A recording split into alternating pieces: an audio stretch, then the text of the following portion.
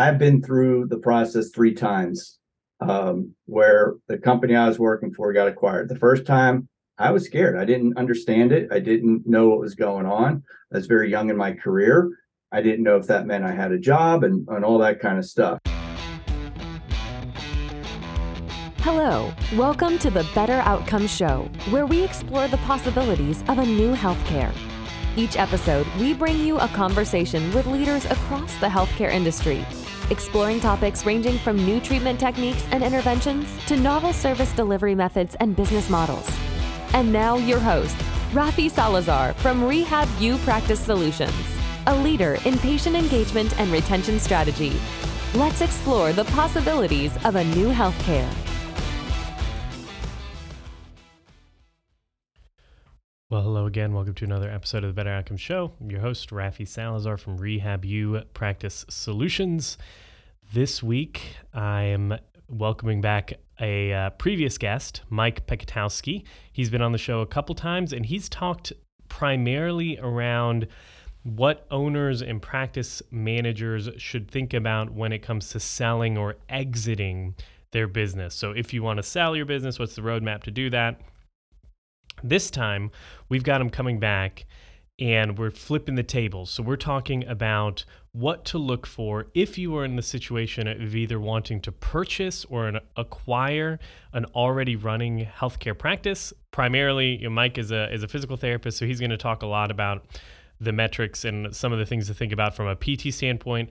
But acquiring a healthcare practice has a lot of similarities regardless of what subspecialty or clinical discipline you're looking at. A lot of the financial metrics are going to be the same. A lot of the philosophy about purchasing, acquiring, training, onboarding staff, all that is going to be the same. So anyways, we're talking specifically about if you are a practice owner, maybe looking to add another location or two by merging or acquiring a competitor or another player in the space, or if you're somebody who's maybe worked in healthcare for a while and now you're looking at taking the plunge, and instead of building something from the ground up, you want to purchase an already existing practice, or maybe you work in a clinic as a clinician and the owner is planning on retiring or leaving, and you're looking at getting into an ownership or stepping into an equity level position in that organization. This interview and this conversation should hopefully provide a little bit of guidance and kind of a high level overview of what to look for. These are the big areas to be thinking about, both from the financial perspective, what should the numbers look like to make it a good investment? And then also, what do we do about the people that are going to remain at the organization after it gets purchased? So what do we have to put in place as far as training, onboarding, culture, staff turnover, all of that sort of thing that kind of gets left as an afterthought a lot of times, especially if it's your first acquisition or something like that. I know that when I purchased the clinic that I run now, it was kind of my eyes were open to how complex the transaction was going to be in and of itself. I mean, you had money getting put in escrow and earnouts and non-competes and all that kind of thing, and then you also had the fact that you had a team now that you had to lead and train and maybe change some systems and processes in order to align with either your philosophy of care, your philosophy of doing business, and what was currently or what had been the past operating procedures at the business. So it can be a little complicating, a little daunting. As I mentioned to Mike, it's not like buying a car. When you buy a business, there's a lot that goes into it. You need to do a good amount of due diligence before you sign an LOI or make an offer. You need to first, and Mike is a big proponent of this, understand where the practice sits from a financial perspective, because you can't even start mentioning price or talking about price or what it would look like if you don't have a true understanding of what the business is actually worth. A lot of times, I was talking to a friend of mine the other day who bought this was a different area. It was not, I'm in physical therapy, occupational therapy space, and he runs in a different specialty area. And they bought their practice on a multiple of like top line revenue, which to me was crazy. Mike talks a little bit about how we would go about valuating a healthcare practice typically in general using EBITDA or earnings before interest, taxes, and amortization. He breaks that down a little bit and kind of the multiples that you would want to look at, and also kind of how you arrive at that number. Like, how do you even arrive at what the EBITDA is? What are the things you need to be cognizant about when you're making that calculation? So anyways, hopefully you find this conversation enlightening, and if nothing else, gives you something to think about if you are potentially considering purchasing or acquiring a healthcare practice in the future. Or maybe you're on the flip side and you're looking at selling, and this is what the a buyer or the person that's acquiring a practice is going to be looking for, and some of the things that they're going to want to have in hand before they even start talking about price. So without further ado, here's Mike Piketowski talking about what to look for and think about when you're acquiring a private healthcare practice. Well, hey, Mike, welcome to the show. How are you? Doing great, Rafi. Great to be back. Yeah, you've been on the show a couple times. So for those that have not heard of you, tell us a little bit about yourself, what you do at Physical Therapy Brokers, and we'll kind of just dive right into the topic of what to look for when purchasing or acquiring a practice. Yep. So my name is Mike Piketowski. I am a PT by trade. Worked in various positions throughout the years, but the last 9 years I've spent in the mergers and acquisitions side of the business. 7 of those years as a buyer for large strategic, private equity backed and publicly traded companies. In the last 2 years, I've been working on the sell side, helping people who want to sell their practices or smaller practices who wish to buy other practices. So been doing that on my own for the last couple of years, and it's been a blast. So yeah. My website is physicaltherapybrokers.com, and the company is called Physical Therapy Practice Sales and Consulting. So if anyone wants to look that stuff up. Yeah. Awesome. Which is why we want to talk with you today. So probably most of the people that are listening to the show might have a practice. Maybe they've got a couple locations and they've kind of grown organically, but now maybe they're looking at, okay, we're going to buy a practice to kind of expand our footprint or whatever. Maybe they're just looking at acquiring a practice. This is not like buying a car. Not at all. So I guess maybe outline, like, what are some of the big things we need to look for? Maybe we'll just kind of dive into the nitty gritty of each. So like top 3 things when you're looking at purchasing a practice, specifically in the physical therapy space. And what are the big 3 things we need to be looking at? So the first thing I would say is do not go right into haggling price until you have the information you need. Okay. I have walked into mid-process deals where that's where the negotiation started before they really knew anything about each other, and all of a sudden the deal terms that were originally proposed don't seem to work based off of the numbers. So that's a big mistake, and I see it happen multiple times. So it's, I think everyone wants to get into deal price right away, especially when you're not experienced with this, and that's not where you want to go. So what you really want to look at, the top 3, whatever things you want to look at, is you want to get the financials and be able to, if it's not already done, break that information down into your EBITDA and adjusted EBITDA.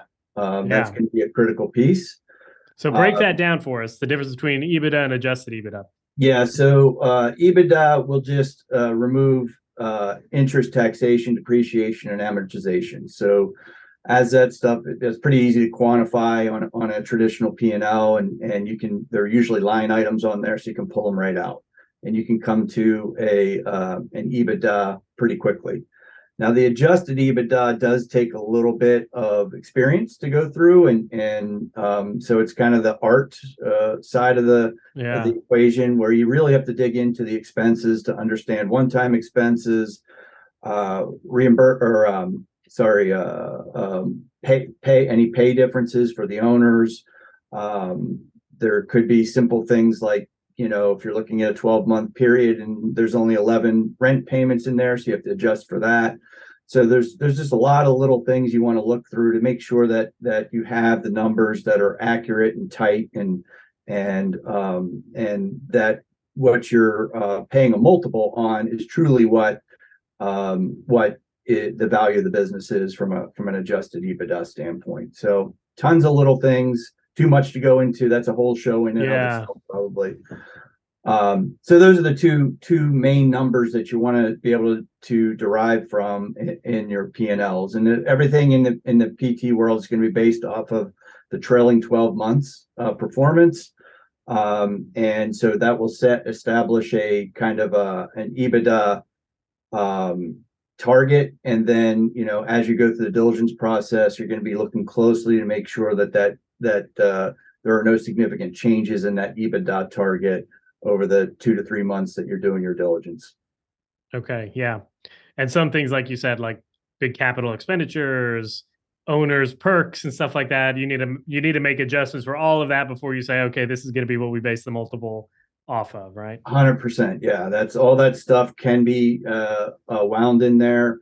It really depends on the accountant or I should say the accounting system that's used by the practice. And you just have to be familiar with what you're looking for and where to look, and what reports are going to help you really drill down into that pretty quickly. Yeah. Okay. So you get the financials, you get the EBITDA. What else are we looking for? So the next piece that I'd be interested in is the operational metrics. So that'd be, just your visits, your new patients, trended. Units billed, and then some productivity type metrics, just to understand, if there's any opportunities for improvement there. So there are things that you want to understand about a practice to make sure that they fit philosophically with your practice. And, just by looking at the metrics, for instance, visits per new patient and units per visit, you can kind of get a sense, do they operate similarly to the way that you operate? And, there are, opportunities if the numbers are different. It could be perceived as an opportunity. If the numbers are different in a bad way, they could be looked at as, oh my God, this isn't going to be able to operate the same way after I own this business going forward. It doesn't fit with the way that we typically do things. And so those are major factors in, how aggressive you want to be with an offer. If you have a lot of synergies in there, or things that are going to improve value, things that you think are, easily fixed or improved, or, by utilizing your systems and your procedures, your training, all that kind of stuff, then that's valuable to you, because, hopefully you're going to buy something at a lower multiple or a lower purchase price, and you're going to turn it into something that's more valuable fairly quickly just by implementing some of your processes, et cetera. And then there are dyssynergies where there are, going to be changes in the way that the business operates today, and those can be perceived, negatively by the staff. Those can be, cost money, or reduce revenues, or increase expenses, and all those things need to be factored into whether or not, it's going to have an impact in your financial investment and impact your ROI. So, the synergies and dyssynergies need to be evaluated and understood to a point where, you're comfortable that what you're buying is what you think you're buying, and you're comfortable with what type of training commitment that you're getting into, or if they operate very similarly to you, there's going to be very little training that you have to do, and it's kind of an easier integration model. So all those things need to be assessed and at least understood before you are ready to sign in an LOI or get involved. Yeah.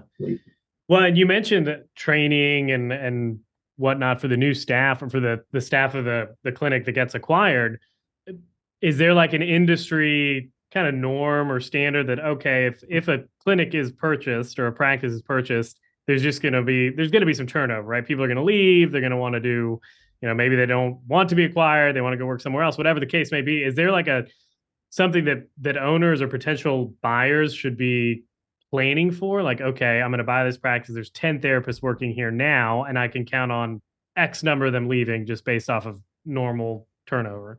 So in general, there's the turnover in most acquisitions is not huge. Yeah. Especially if the buyer does it well.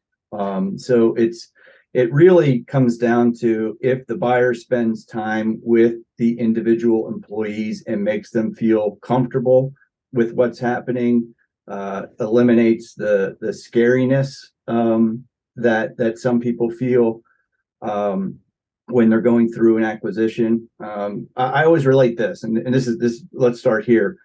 I've been through the process 3 times where the company I was working for got acquired. The first time, I was scared. I didn't understand it. I didn't know what was going on. I was very young in my career.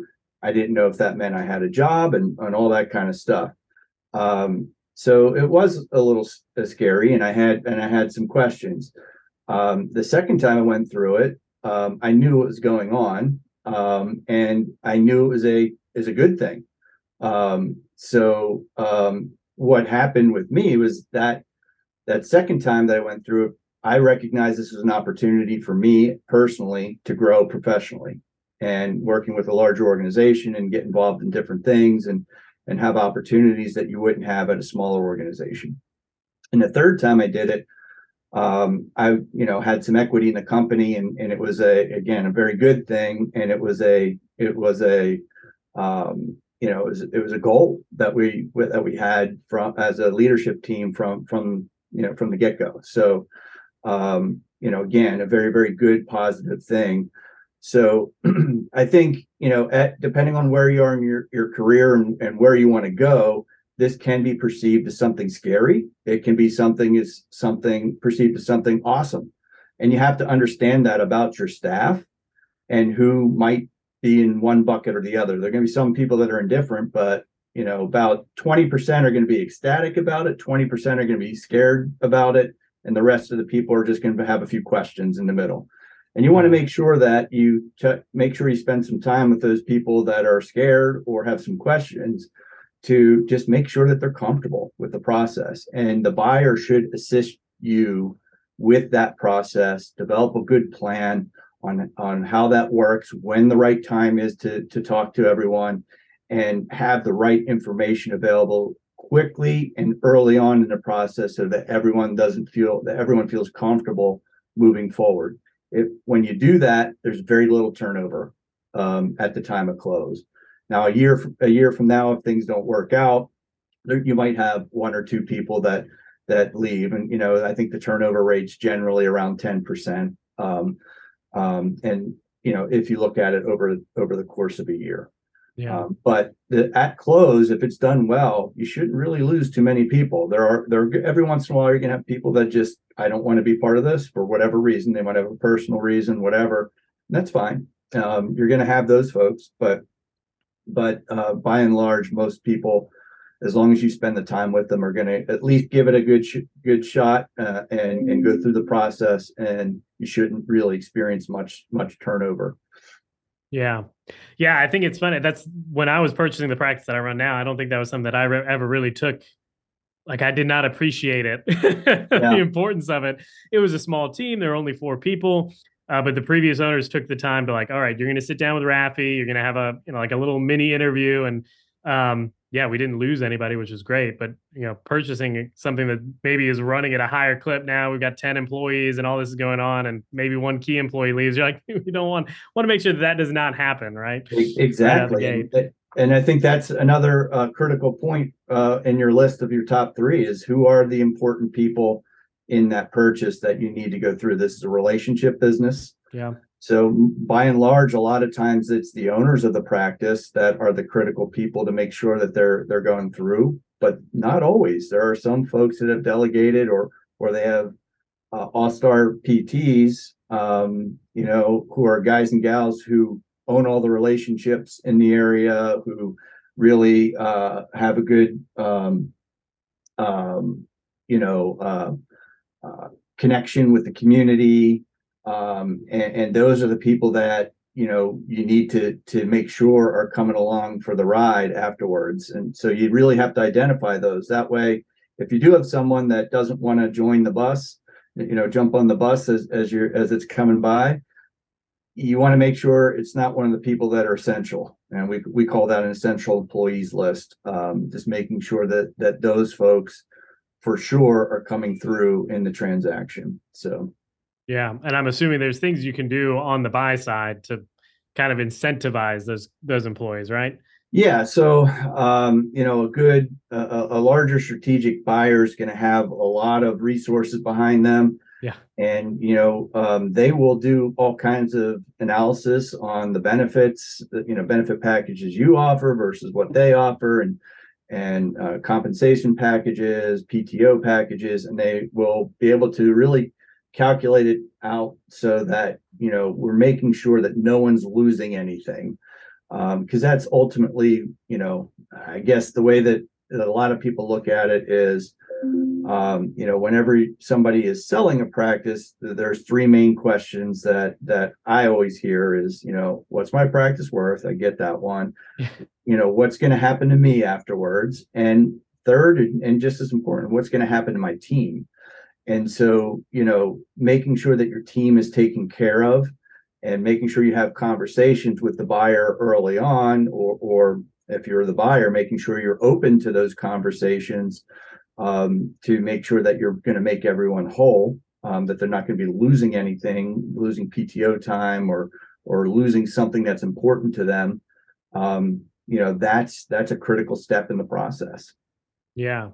Well, and let's circle back to that owner. You said sometimes they are the critical piece of the puzzle. Maybe sometimes they might not be if they've, delegated off or they have systems in place or whatever. But as the buyer that's looking at coming in and purchasing this practice, like there is the question of like, one, what do we do with it might not be the right question, but like what happens to the owner after I take over this practice, right? Like, is there I know we've talked in the past about earnouts, and that's more on like the financial side and what to look for when you're exit planning. But from the buyer's perspective, like, are there risks involved with the employer or the practice owner leaving early, staying on too long?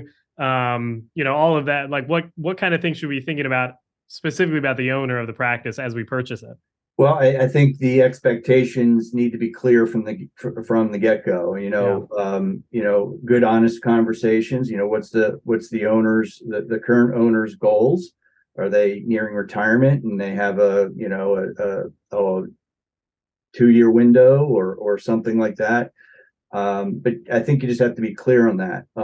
With any purchase agreement as a buyer, you're going to want to non-compete in there that's going to limit the seller's opportunity to compete against you for a period of time after the sale. So that's going to be your protection from them leaving and then opening up across the street and taking all those relationships that they have.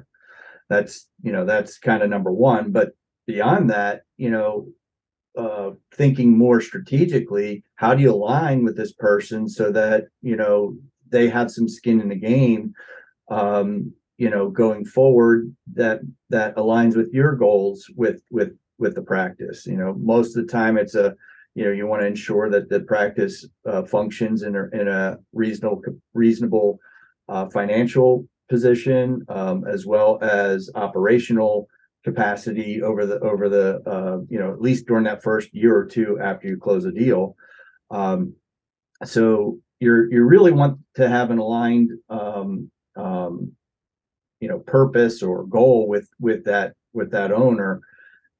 So if they're going to stay around for a while, oftentimes it might make sense to offer either minority equity in the company, and so that they retain some equity ownership, Or, you can use terms like an earn out, or those types of deal structures that will, set up critical financial or operational targets. And if, as long as they hit those targets, you get paid a certain percentage of the purchase price. So you designate usually it's a percentage of the purchase price as the earnout. And if you can meet or exceed certain criteria, you get paid that amount. And if you can, there's all kinds of ways to structure it, but that's essentially the nuts and bolts of it. Yeah.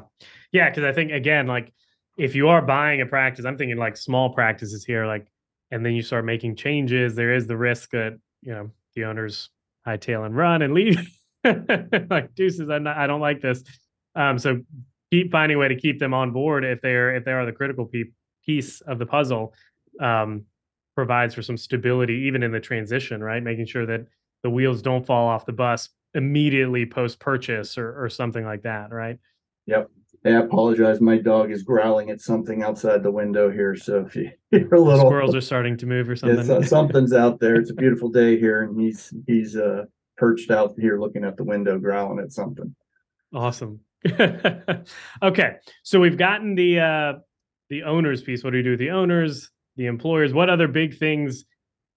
Maybe is it equipment that we should be concerned about? The actual physical assets of the practice, or does that?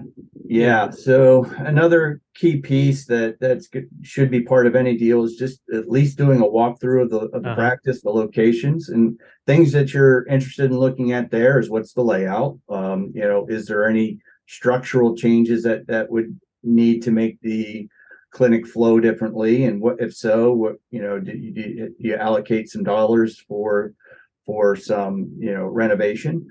You're also looking at the equipment. Is the equipment in good shape? Is it in need of repair? Is it 40-year-old equipment that is completely outdated, or is it relatively new, modern type of equipment? You do want to pay attention to that stuff, just because that's what you're starting with, and if there's going to be a lot of investment that needs to be made, you want to factor that into your decision making as well. Another key area to look at is pools. If there's any kind of aquatics program there, you really want to understand how that's set up and what the costs are associated with the aquatics programs. They can be, they are more expensive to maintain than a traditional clinic. So you really got to make sure that there's value and you're driving patients in, you're getting a lot of that. The physicians and community is aware that you have that service available, and you're getting additional volume because of it to offset those additional costs. So, at the end of the day, those are some of the big things I'm looking at. And then the other things are just like the office equipment and computer equipment. Do they add up if you have to buy 10 of them? Right. Do they have enough computer equipment for everyone? Is it, reasonably new? Or is it a 20-year-old laptop that's on its last leg? And you just got to factor that in, because if you have to buy 10 laptops or 10 Chromebooks or something like that, that's more cost that you didn't plan on. So yeah, looking at all that stuff, making sure it's compatible with your systems that you're going to use going forward, and making sure that it's in reasonable shape, that you're going to get a few years out of it post close, so you're not going to be investing dollars right away in updating the IT or office equipment. Yeah, I think that was something that it can catch people off guard, right? Especially like in the days of old servers and like big computer units that are in a closet or something like that. The practice that I purchased had an old server that was probably 15 years old or something like that. I mean, the closet would heat up, it would get hot, and I was like, why are we not on the cloud, right? But like it costs money and change and all that. So from an operations perspective, what are the things that a potential practice acquirer wants to look at? Obviously, the amount of visits per per month, maybe visits per new, all of those kind of the big metrics that we know about. Are there anything else we want to be concerned about from an operations perspective? Yeah, the other piece there is productivity. Uh-huh. And again, from a productivity standpoint, you want to look at it from the lens of what's their payer mix. Yeah. So, and that by that I mean if it's a high Medicare population, it's going to operate a lot differently than a more managed care type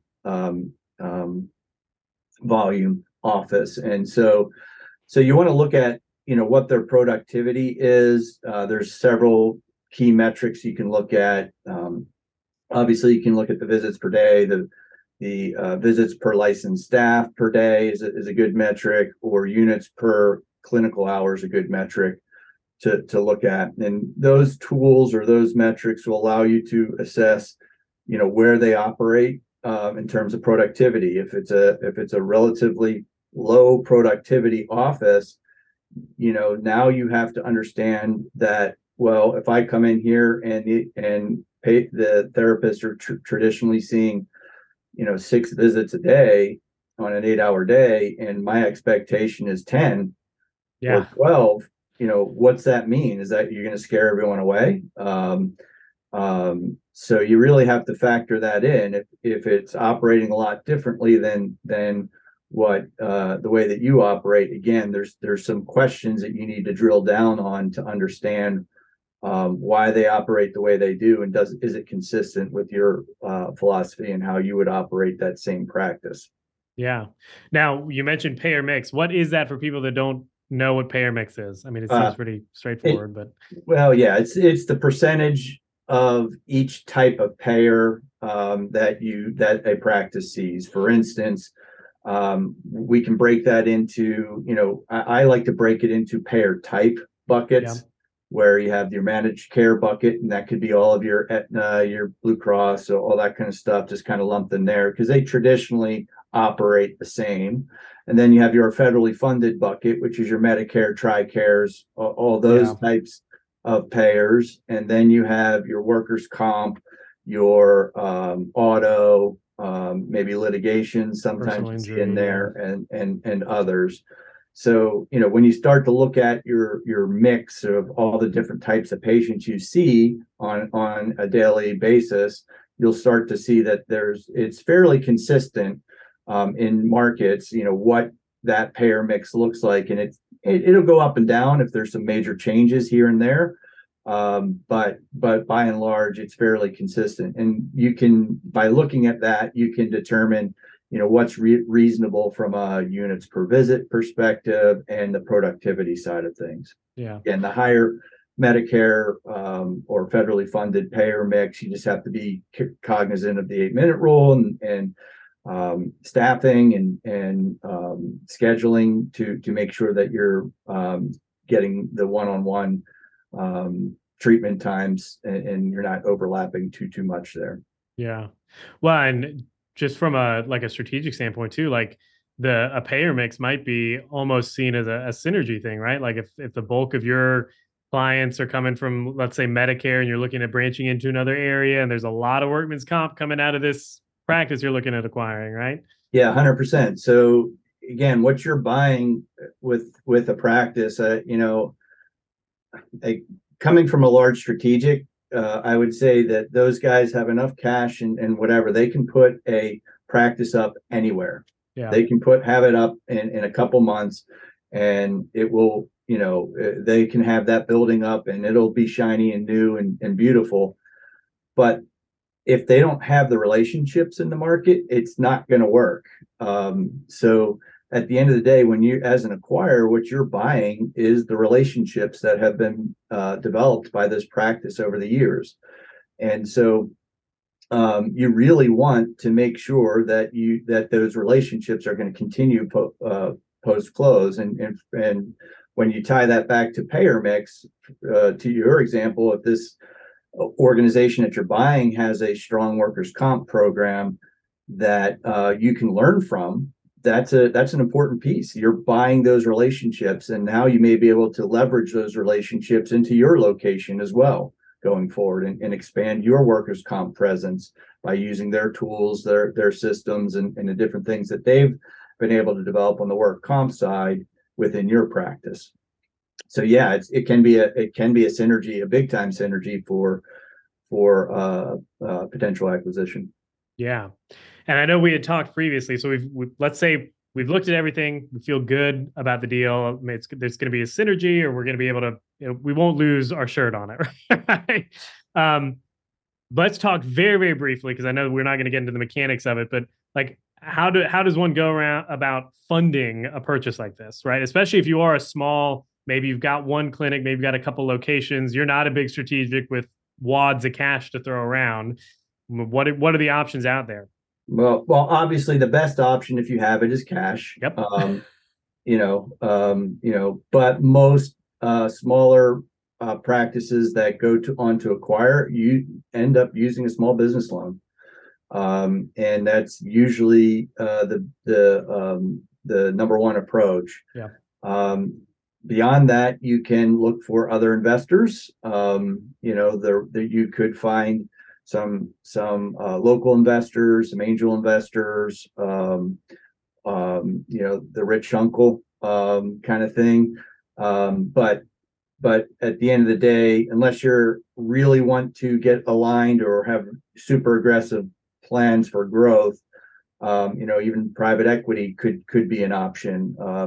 But generally that's for larger platforms. When you're in 10 or 12 locations and have been doing this for a while, then private equity may be interested in taking a look at your practice or working with you on one. So, but I would say for a small business, a smaller practice, 1-2 locations, and they're looking to get their next one, 90% of the time it's going to be a small business loan, either through their bank or the Small Business Association or wherever they can get the best terms. Yeah. Yep. Cool deal. Well, if there's anything else that we have not covered about purchasing or looking at purchasing a clinic, what have we missed? Have we missed anything? Well, we hit a lot of the main points. I think the other piece that bears some worth mentioning is the legal side. Yeah. Buying a practice is not as simple as just buying a car, like the example you used before. There's a lot of documentation, legal work that needs to be done appropriately for it to work and to minimize tax implications and all that kind of stuff. So you do want to have an experienced attorney who understands who understands transactional law, particularly healthcare, and in particular the physical therapy side. If you can find one of those folks, there are several out there that have done dozens, if not hundreds of deals over the years, and those are the folks that are really going to help you make sure that you're structuring the deal and protecting your interests going forward. So I think having the right lawyer or the team around you, not only is it lawyer, you might need an advisor, so someone such as myself, to help you through the process. But at the end of the day, having that right team around you to make sure that you don't make mistakes, especially if it's your first one or even second one or sometimes even your third one. So you've done it a few dozen times. You're going to be learning new stuff every time, and you just want to make sure that you don't make a mistake that's going to cost you, make that investment, not worth what you think it's worth down the road. I think that's the critical piece. Yeah. The example of the attorneys is a huge one. I did not realize, when you're purchasing, depending on the structure of the deal and all that, like if it's a new EIN coming in, then there's like interim agreements and BAAs that need to be signed and all this stuff that we kind of take for granted. You're like, oh man, we need to make all of this work in the interim while the transition is happening and all of that. From an advisor standpoint, because I think you bring a good point here. What does like a mergers and acquisitions advisor provide in this, particularly for the buyer? Like, obviously there's the advice of kind of evaluating the business and maybe you structure the offer this way, but there's more to it for sure, right? Oh yeah. So, my firm does do buy side advisory services, and we structure those, it depends on what the buyer needs, really, at the end of the day. Sometimes it's just a consultation type thing where they just need, a regular cadence of information. What are my next steps? Is this right? Can you review this for me? And those are fine. And then sometimes they need help from soup to nuts. And Yeah. and those are traditional buy side agreements, that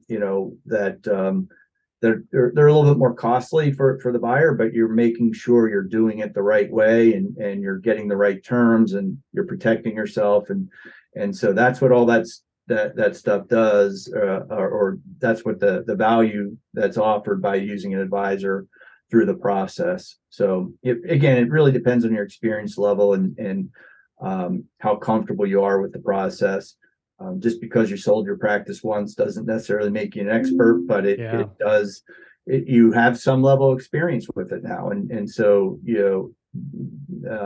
I think there's value that an advisor can provide no matter what level you're at, and I mean, I work with some bigger companies that have done many acquisitions, but they just need help understanding what it means for the therapy side, or for or for their specific situation. So believe me, there's no bad questions when it comes to that stuff, and there's a good advisors can be able to provide you a lot of insight and ideas that you're probably not thinking of going through the process, and you'll be glad that you had some help. Awesome. Cool deal. Well, Mike, thanks so much for coming on the show, talking with us about this. Where can people find out about you, about your work, your newsletter, anything like that? Yep. So physicaltherapybrokers.com is my website. You can find me on LinkedIn as well. I also, if you're interested, you could subscribe to my monthly newsletter that I send out each month, that kind of updates the physical therapy market, what transactions are occurring, what are the trends, and provide a little bit of analysis of what I see happening. And that's been a useful tool for a lot of folks. And but that's the best way to get a hold of me, through the website. Or you can email me directly at mike@physicaltherapybrokers.com. All right. And we'll link to all that in the show notes. Well, Mike, thanks so much. Thanks, Ralphie. Well, I hope you enjoyed that conversation with Mike Pekatowski, all about what to look for when acquiring or considering merging or acquiring a healthcare practice, a private healthcare practice.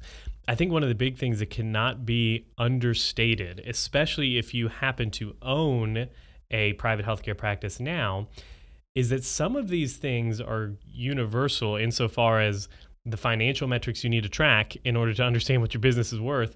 You need to understand that if you're going to purchase a practice, but you also need to be aware of the fact that whoever is going to be considering purchasing your practice is going to want that information. And a good way to get a handle on that is simply by running some financial benchmarks or assessments on your practice, both for planning purposes, but then also to understand kind of where you sit financially. So you can tell an acquirer, for example, we make X number of dollars per patient visit, or this is our weighted revenue per visit. All those types of things that you need to understand, and probably that you want to look for when you're purchasing, or look into when you're purchasing or considering acquiring another healthcare practice in your space. So, not to belabor this at all, but we did develop at Rehab U Practice Solutions what we're calling a private healthcare practice planning tool. And the way it is broken down, it is 5 or 6 parts. It's like a 13 or 14 page ebook. The first 2 sections are all about the financial health, just kind of getting a financial snapshot of your business and then projecting into the future. So there's a break-even analysis template in there, talks a little bit about how to arrive at and calculate some of those numbers, talks a little bit about what the break-even point is, right? And then helps you game out, okay, what do we need to change Is it a revenue per visit issue, or is it a volume issue? Break-even analysis are very good at helping you kind of identify that, kind of the low-hanging fruit to improve your profitability. And then there's a pro forma in there, which really just helps you plan out or project, based off of where we're at today and the future growth that we're expecting or that we want to have, what would that do to our profitability, to our revenue, to our costs. The variable costs increase as volume increases or production increases sometimes as well, which is why break-even analysis, again, to go back to that, is very helpful. And then the last 3 sections are about important metrics that you want to track and keep kind of aware of. The importance of bringing in top-line revenue, so attracting new patients or retaining current patients. So in that book or in that workbook, we talk a little bit about just kind of the high-level direct-to-consumer healthcare marketing strategy, which we're big fans of, which I use to grow the practice that I purchased from around 125 visits a month to consistently in the 500-ish range. So I lay out a little bit of that framework in that workbook. And then we talk about innovation and revenue diversification. So my big contention, or my belief, is that the change that we're going to see in healthcare is not going to come from the top down. It's not going to come from policymakers. It's not going to come from insurance payers changing what they're doing. A lot of those stakeholders in healthcare are very much incentivized to maintain the status quo, right? Change in healthcare is going to come from entrepreneurial innovation, probably and most likely in the private healthcare space, because those of us in private practice are not weighed down by giant corporate burdens or bureaucracies that are tying our hands with innovation. So I'm a big proponent of, if you've got a private healthcare practice, it's time to run some little experiments, taking little bets, as the book, to quote the book, I can't remember who wrote it, but there's a book called Little Bets. And the idea is that you don't bet the farm on a new value-based care initiative, right? But you can begin tiny little incremental adjustments and improvements and taking strategic risks here and there to diversify the revenue at your practice. One, so that you're not reliant on just simply increasing the volume. Now, that's kind of the go-to. If you have issues, financial issues at the practice, what we want to do is increase the volume. You increase the number of patients coming in and you fix the problem, right? Top line revenue goes up and sooner or later the margins work out and you end up being profitable. And that is true to some extent. You can bring in a whole lot more patients and you will end up shoring up the financial problems of your business. However, there's always the risk that the patients go away. And 2, we are facing changes in healthcare where fee-for-service or volume-based, high-volume healthcare is going to go away. We know that. They're moving in that direction. Payers and policymakers are moving in that direction. So it would make sense, especially as small private practice owners, maybe you've got a couple locations or just one location, to begin making some of those little bets and experimenting with certain ways of diversifying your revenue. Maybe it's an online community or wellness coaching program. Maybe it's online coursework or resources or downloads or something like that, using your knowledge, becoming a knowledge translator. Or maybe it's simply exploring different ways to provide the services that you're already providing. Maybe it is something like asynchronous telehealth, or going directly to, I'm in the occupational physical therapy space, so maybe going directly to a local employer and providing on-site ergonomics and injury prevention programs or something of that nature. Still where you're leveraging the skills, the knowledge, the expertise that you have, but you're not cramming it into this fee-for-service, high-volume, burnout-laden healthcare status quo, right? So anyways, that's all I've got to say about that. If you want to get a copy of that download, head on over to rehabupracticesolutions.com. Click on the tab for insights. The very bottom option is resources and downloads, and it is called, let me look here, it is called the Private Healthcare Practice Planning Tool. And what we're basically saying is it allows you to check in on the financial health and sustainability of your practice and put a plan together to increase revenue and profitability using what we've developed, which is the Private Healthcare Practice Financial Assessment. And none of this is like super proprietary. It's not like I'm breaking ground here. I'm not discovering a new sun, and I'm not Copernicus, right? I'm just putting some basic financial instruments together and helping you think about them as they relate to your specific healthcare practice or private healthcare practice. So go check it out, rehabupracticesolutions.com. If you like the show, head on over to iTunes, leave us a rating and review. It helps people find us. And if you do run a private healthcare practice and you are looking for some help in putting that plan together to increase your revenue and profitability, reach out to me. I'd love to have a conversation with you about how I can help. The best way to do that, you can go to rehabupracticesolutions.com, and there's links everywhere to schedule a call with me. Or you can shoot me an email at Rafi, R-A-F-I, at rehabupracticesolutions.com. All right. Until the next time, be safe, be healthy. I'll talk to you then. Thanks for listening to the Better Outcomes Show, where we explore the possibilities of a new healthcare. Our hope is that you walk away from each episode informed, equipped, and empowered to push the boundaries in your own practice or business. We want to give you the tools to help you build strong, long-lasting relationships with your patients and clients, helping meet their goals, improve their health, and achieve better outcomes. Learn more at www.rehabupracticesolutions.com. We'll catch you on the next episode.